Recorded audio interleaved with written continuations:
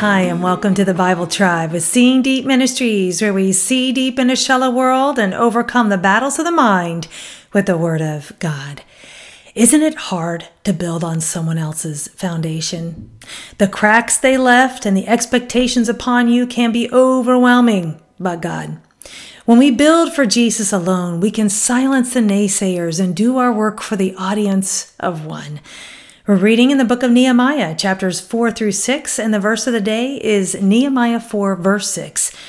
So we built the wall, and the entire wall was joined together to half its height, for the people had a mind to work. Work while you work, play while you play. This is the way to be happy each day. I remember singing this to my children when they were little. We need to have the expectation that we have to work in this life. And oh, by the way, all work is under a curse thanks to Adam and Eve. And add to this fact that sinful man wants to inhibit us all the way. And there you have it, all in a day's work. In context, Nehemiah is sharing a moment of victory in our verse of the day. I love how it is worded. The people had a mind to work. They did not come there to just chill by the wall and sip some lemonade. No, they persevered despite severe persecution. Let's read this in a little bit bigger context. Now, when Sanballat heard that we were building the wall, he was angry and greatly enraged, and he jeered at the Jews. And he said in the presence of his brothers and of the army of Samaria, "What are these feeble Jews doing? Will they restore it for themselves? Will they sacrifice? Will they finish up in a day? Will they revive the stones out of the heaps of rubbish and burned ones at that?"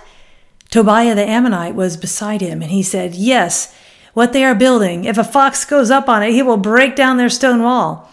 Hear, O our God, for we are despised. Turn back their taunt on their own heads and give them up to be plundered in a land where they are captives.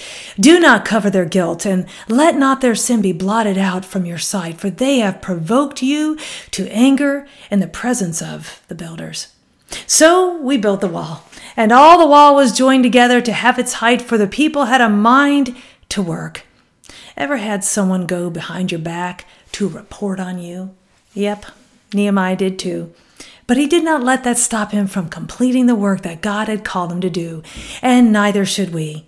When the thistles and weeds and naysayers of this life make our work difficult, we need to remember who we are doing our work for.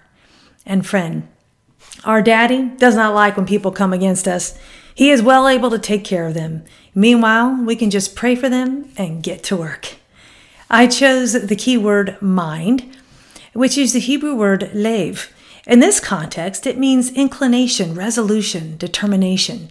Satan wants to discourage us from the work that the Lord has called us to do. Don't stop, friend. Keep persevering, for in due time you will reap a harvest. Thought of the day. When work becomes a grind, keep who you are doing it for in mind. Application. Hang in there, friends. Sometimes it can feel like we are not making progress. But truly we are, and God is accomplishing more than we can see, even within our own hearts, as we yield to Him in the process. Go with God and His precious word, friends. Tune in tomorrow as we begin the book of Revelation.